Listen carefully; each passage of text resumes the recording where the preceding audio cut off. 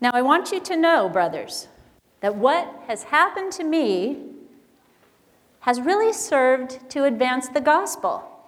As a result, it has become clear throughout the whole palace guard and everyone else that I am in chains for Christ.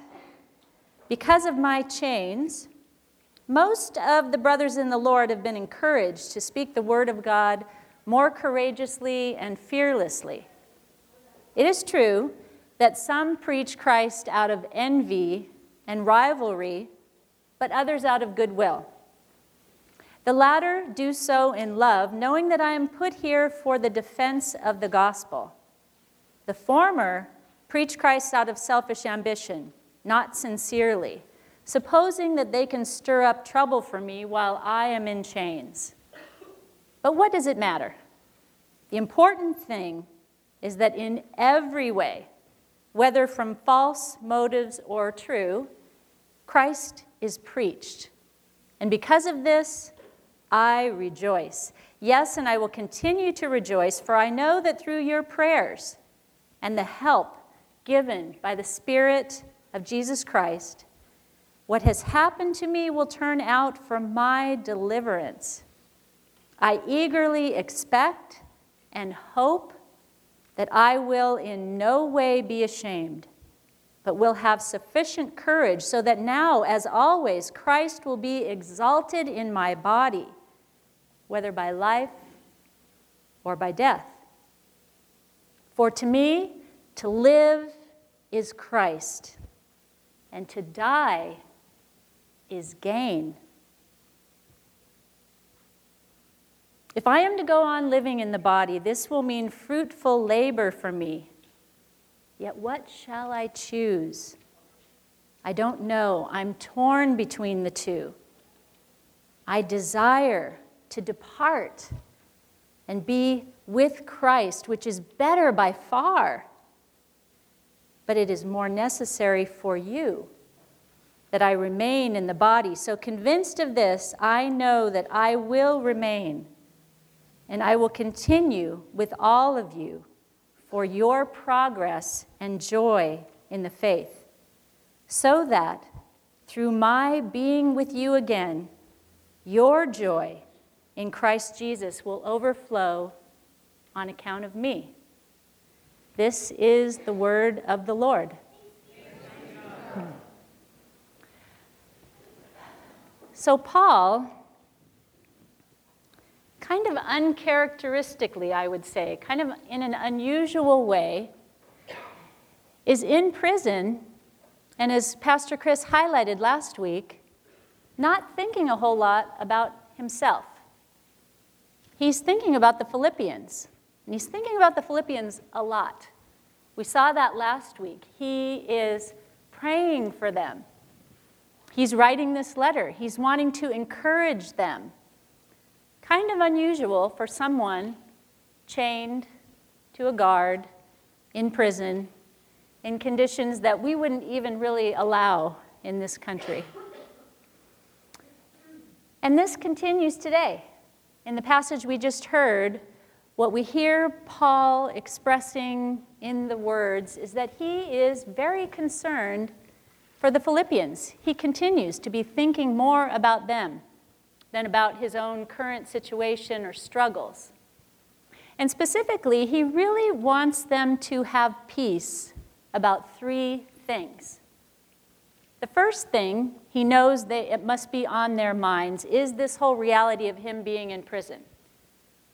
Right? He's a traveling evangelist. His whole reason for being on the earth is to travel throughout the ends of the known world, preaching the good news that Jesus Christ is Lord everywhere he can possibly go, and to as many Gentiles as he possibly can. That is his whole reason for living. But he can't do any of that right now. He's stuck. He's locked up. He's chained probably to a prison guard, dependent on people like Timothy and Epaphroditus to bring him food, water, changes of clothing. He is completely thwarted and constrained and unable to do the very thing that he lives and breathes to do. He's like a carpenter with no hammer. He's like a musician without her instruments. He's like an artist without a canvas. And yet, in the midst of that, he wants the Philippians to know that this is all being used and worked together for good. That what anyone might have meant for evil, as Joseph's words were in Genesis, God is using for good. Because as a result of Paul being in prison, many of the brothers and sisters in the community where he's in prison have been emboldened. They're more courageous than ever. They're more fearless than ever in proclaiming the gospel. So Paul wants them to know, I'm in prison, but it's okay. Christ is being proclaimed. The second thing he wants them to know is not only is he in prison, but as a result of his imprisonment, some people out there, we're not sure who they are, they're rivals of Paul. They might be from another type of sect.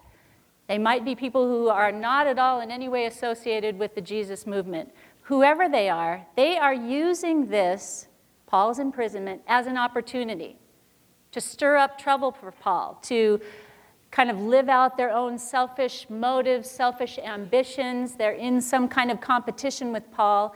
And this is an opportunity for them to get their agenda out there, to get their name out there, while Paul is locked up. So Paul wants the Philippian community to know he's aware of this. He knows about these people out there using the name of Christ out of selfish motives. And again, he wants them to know it does not matter. It does not matter.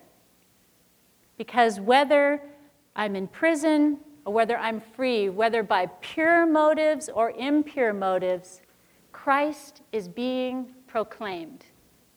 Christ is being proclaimed. And that is the bottom line for Paul. Because of that reality, even while in prison, he says twice and very emphatically, he is overflowing with joy. He is rejoicing. He is filled with joy. He's also filled with hope.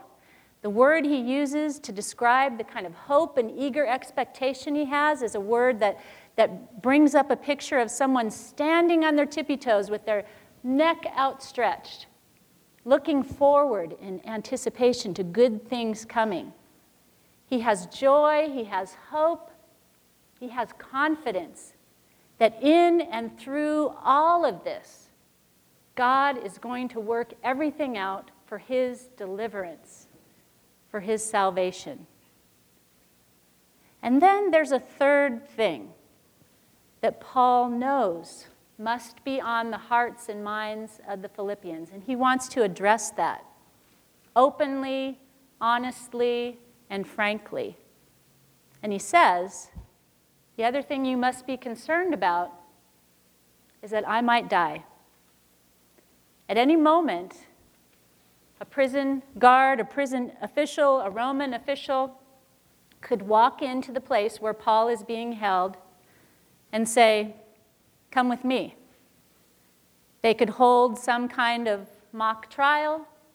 They could send Paul to be beaten and tortured and then executed. Just like that. Whether by crucifixion, like Jesus, whether by some other horrific way of death, that is the reality Paul is living in at this moment. At any moment, this breath, this day, could be his last.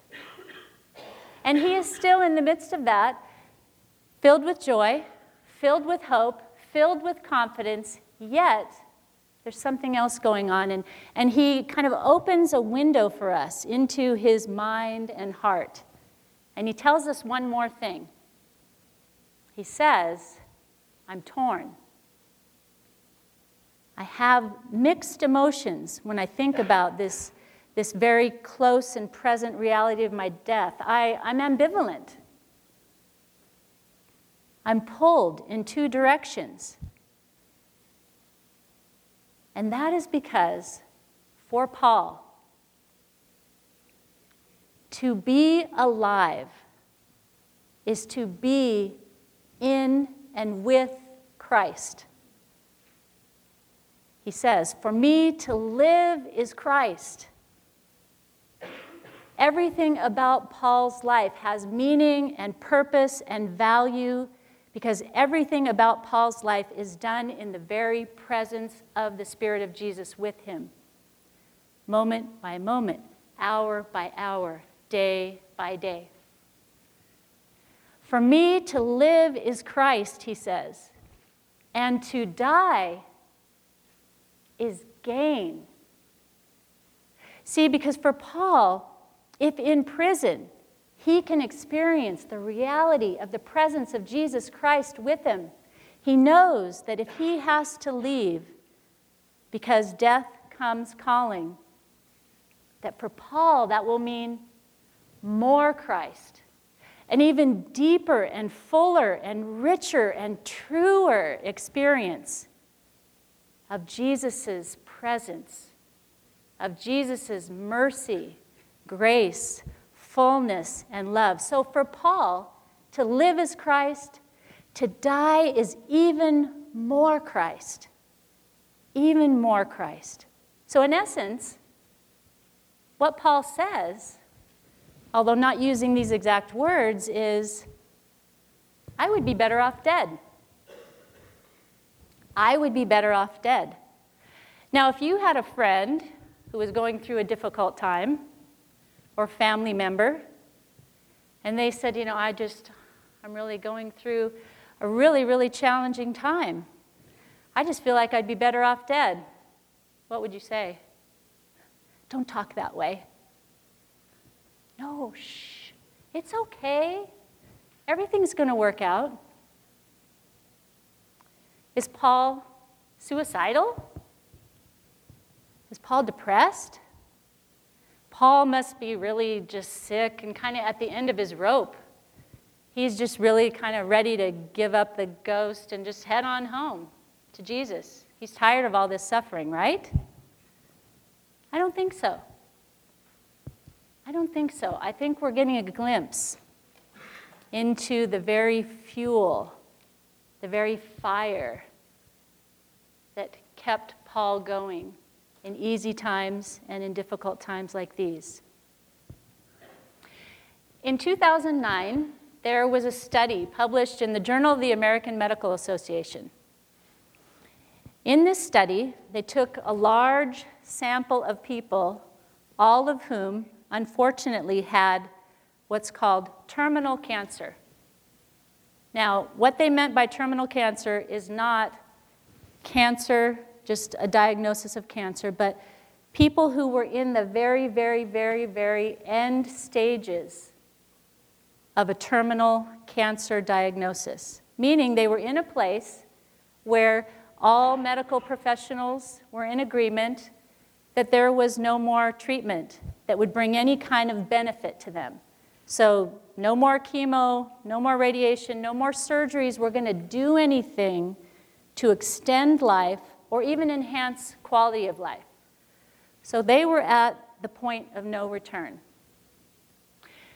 With this group of people, terminal cancer patients, they gave them all a survey, a questionnaire, to attempt to measure how religious they claimed to be, they reported to be, how faithful, how much an ongoing daily practice of faith was a part of their lives. And here's what they found. They found that the folks who scored highest, saying,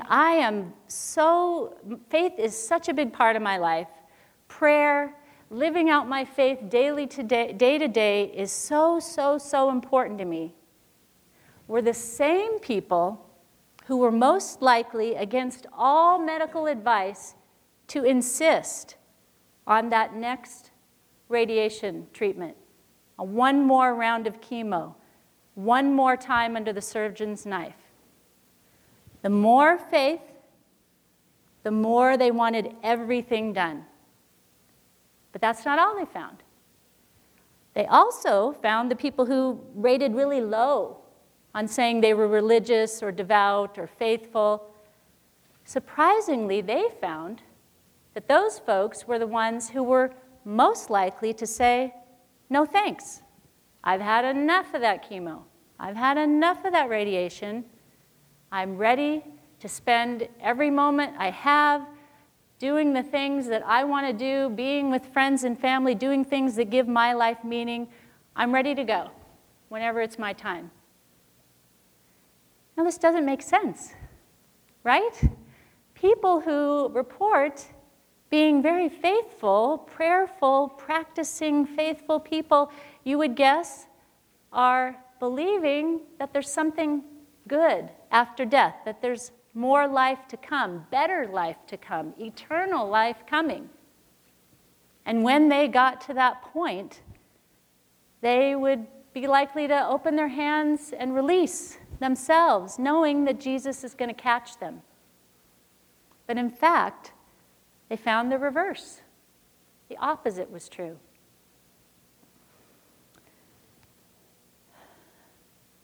There is in our culture probably a lot of things going on here to account for those results. I think as Christians, we are rightly very pro-life people. Life is an incredible gift from God. Every single breath we get is an incredible gift from God. Every morning we wake up and we're able to come here is an incredible gift of God. And yes, we should do everything we can to protect, to preserve, to hold on to life, because life is good. Yet there's also a very pervasive cultural phenomenon that I think possibly many Christians, many of us, many faithful people surely in this study have maybe been duped by. And that is, our culture is very death-denying and youth-worshiping. Right? You can only turn on the TV for moments to see some kind of product that's going to help you be, feel, look younger. That's what we're all about. That's what many industries are fueled on, that hope to stay younger, to avoid death. We don't talk about death much. Paul's kind of weird in this sense. Paul and people like him might be called kind of morbid and dark and depressing to talk so freely and openly about your death. So that's going on in our culture, and it's been well documented. Gobs of books written about how we're a death-denying culture. But then there's also this other reality, I'd think of it more as a psychological reality, is that thinking about our death is actually one of the most challenging psychological tasks for any human being. Psychologists call this act of trying to think about or contemplate or plan for your death the equivalent of staring at the sun. You can really only do it for so long before you kind of have to look away and just, I can't think about it anymore. It's too overwhelming. It's too scary. But at the same time, our culture is starving for examples, people to look to, models of how to live well, suffer well, and even die well. Not too long ago, several years ago, there was a book that spent hundreds of weeks on the New York Times bestseller list. It was called Tuesdays with Morrie. Many of you probably read it. It was very wildly popular. A young reporter, Mitch Albom, went and spent Tuesday mornings with his mentor as his mentor was dying from Lou Gehrig's disease. And every Tuesday morning, they talked about the reality of the changes and the suffering caused by the changes in his body, the reality of his approaching death, openly and frankly. And all the book was just a transcription of those conversations they had together. and people ate it up. Not too many years after that, again, wildly popular book called The Last Lecture. Hundreds of weeks at the top of the New York Times bestseller list. Randy Pausch, a computer science professor at Carnegie Mellon University, had been asked to participate in a tradition at the university that really had nothing to do with death or dying, but it was called The Last Lecture. And it was basically designed as an opportunity for professors to give their ideal lecture, what they would like to say to their colleagues and students if they just had free rein to say everything they wanted to say. Well, as it turns out, Randy Pausch found out 1 week prior to his already scheduled date to give the last lecture that his pancreatic cancer that had been treated was back. And he had just been told he had months to live. So for Randy, his last lecture took on a whole new meaning.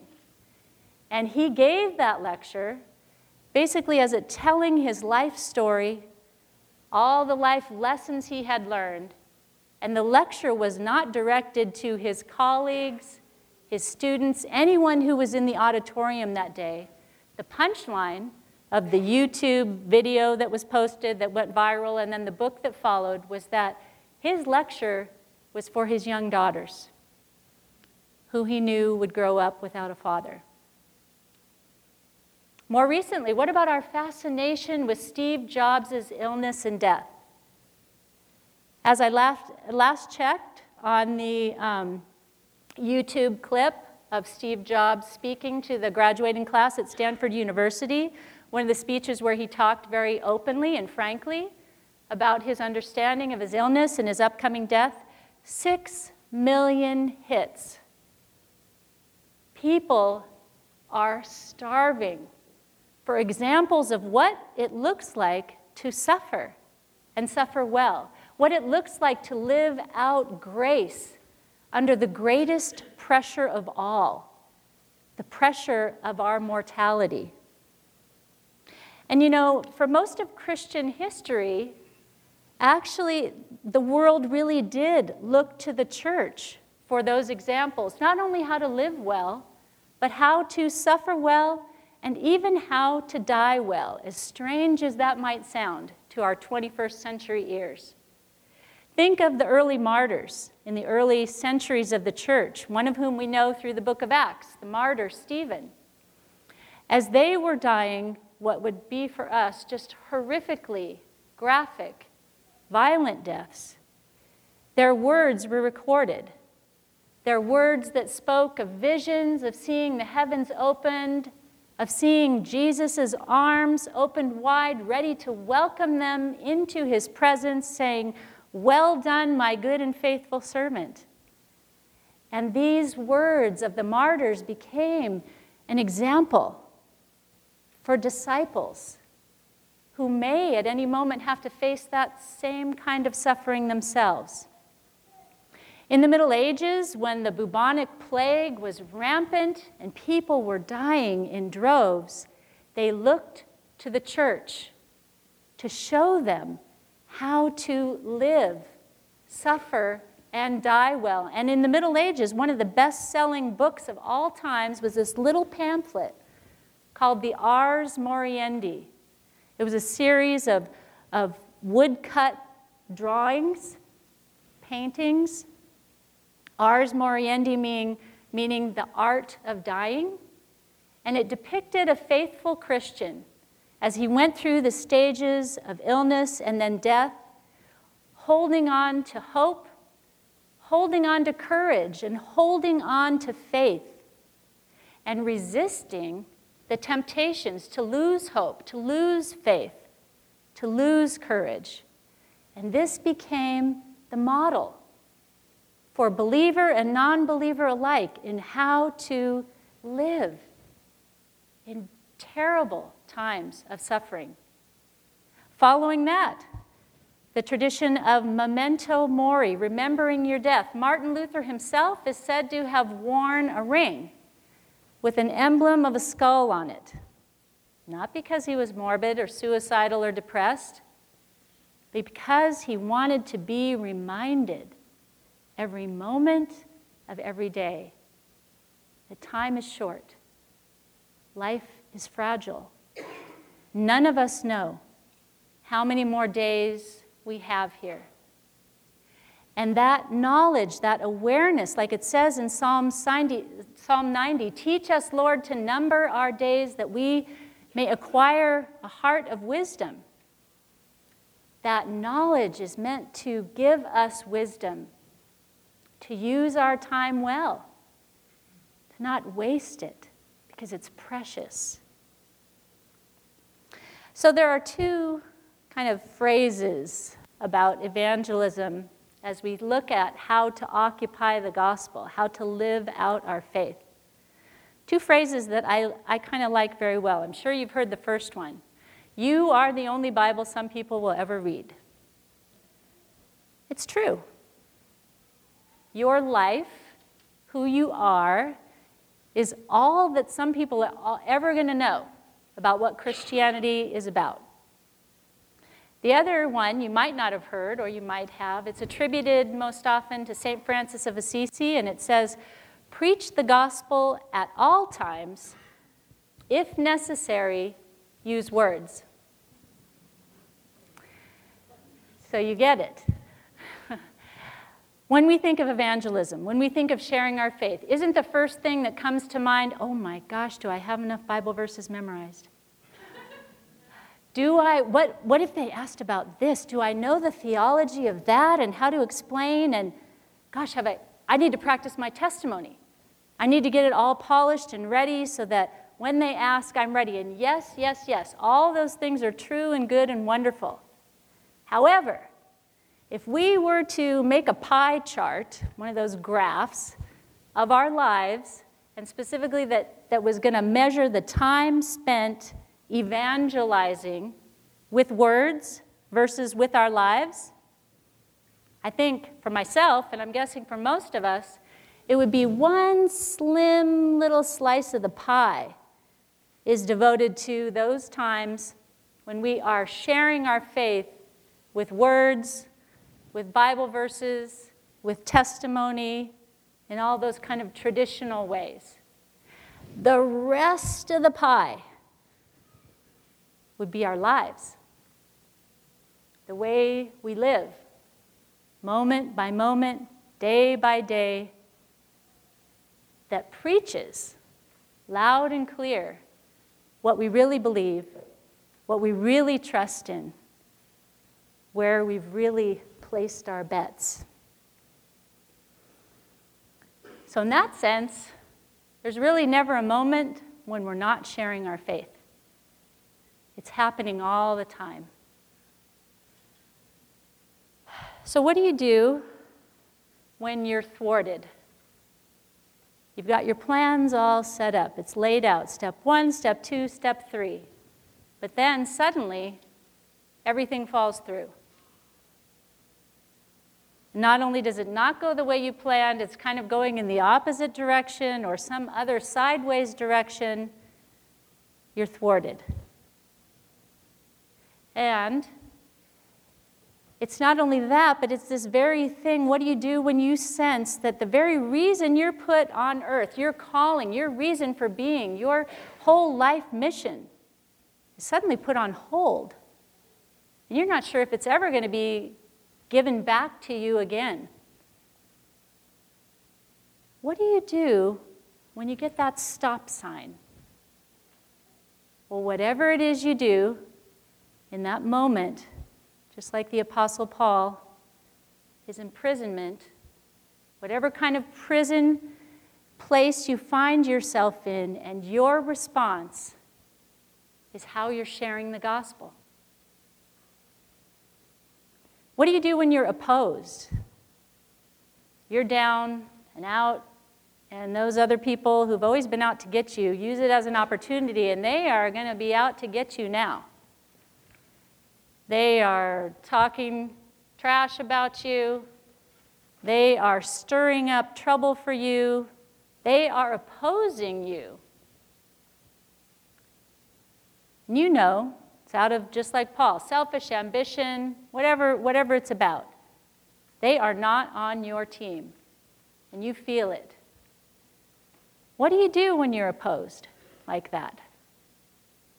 Whatever it is you do, you're sharing your faith. In that moment, you're sharing your faith. And now the hard one. What do you do when the time comes when you're faced with death? Death with a capital D. Your own, someone else's. What do you do when it seems that the end is near? Whatever it is you do, you're sharing your faith. And then there are all those little d deaths, the lowercase d deaths, all those losses that are a part of being a human being in this fallen world. The death of our career, our job, loss of job, death or loss of our marriage, friendships, betrayals. Or there's more intangible things, death of hope, death of a sense of belonging, a sense of safety, death of a sense that all is right in the world, death of our innocence. What do we do with all of those deaths, those losses? How do we live in response to that? Whatever it is, we're sharing our faith. How did Paul do it? He tells us pretty clearly in verse 19.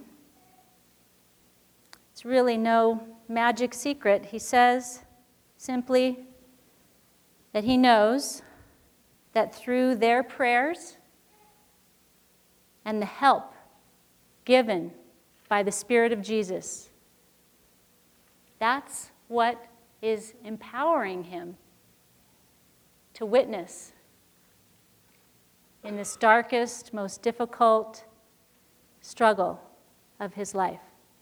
It's just that easy, and it's just that hard. Prayer and an ever-present, ongoing, lived experience of Jesus Christ, the risen Lord and Savior of the universe, with him, right there, right then, in the prison. It's no wonder the prison guards knew that he was in jail because he was a Christian, because whatever guard was chained to Paul, that guard was chained actually to Paul and to Jesus. Because wherever Paul was, Jesus was there. And Paul lived that and breathed that and experienced that. And that was real to Paul, that relationship with Jesus. For Paul, Jesus was right here and right there and there, and next to you, and right by you, and there, and there, and there, and right here, closer than your breath, closer than your skin, with you, really, every moment, every hour, every day, with you, with love, with grace, with mercy, with Paul, with love, with grace, with mercy, with hope, with joy, with courage, with strength, everything he needed, he had it. Because Jesus was right there with him, giving it to him generously.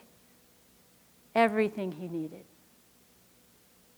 So Paul laid it out for us. It's really no secret. Prayer and a deep, abiding awareness that Jesus was really there with him, that he wasn't alone.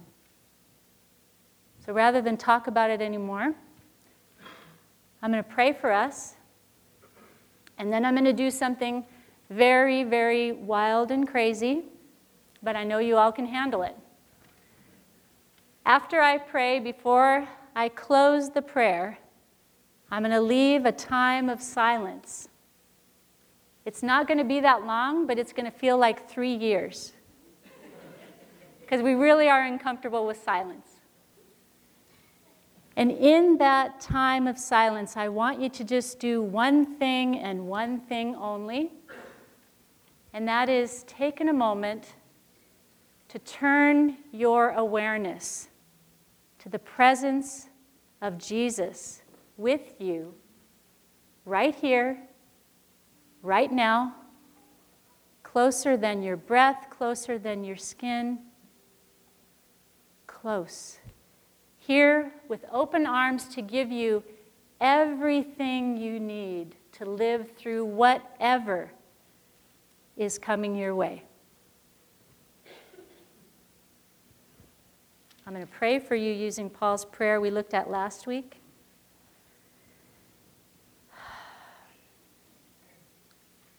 Lord Jesus, we pray that our love for you may abound more and more in knowledge and in depth of insight, so that we may be able to discern what is best and may be pure and blameless until the day of Christ, filled with the fruit of righteousness that comes through Jesus Christ for your glory and praise.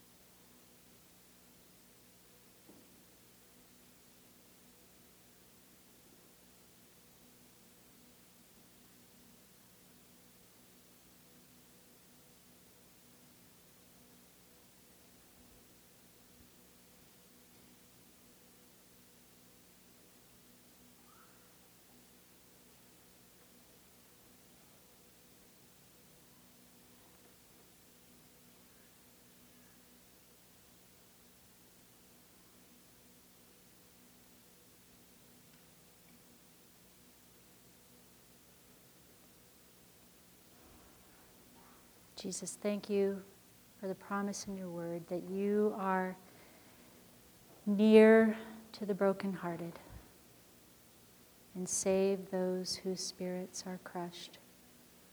In Jesus' name, amen.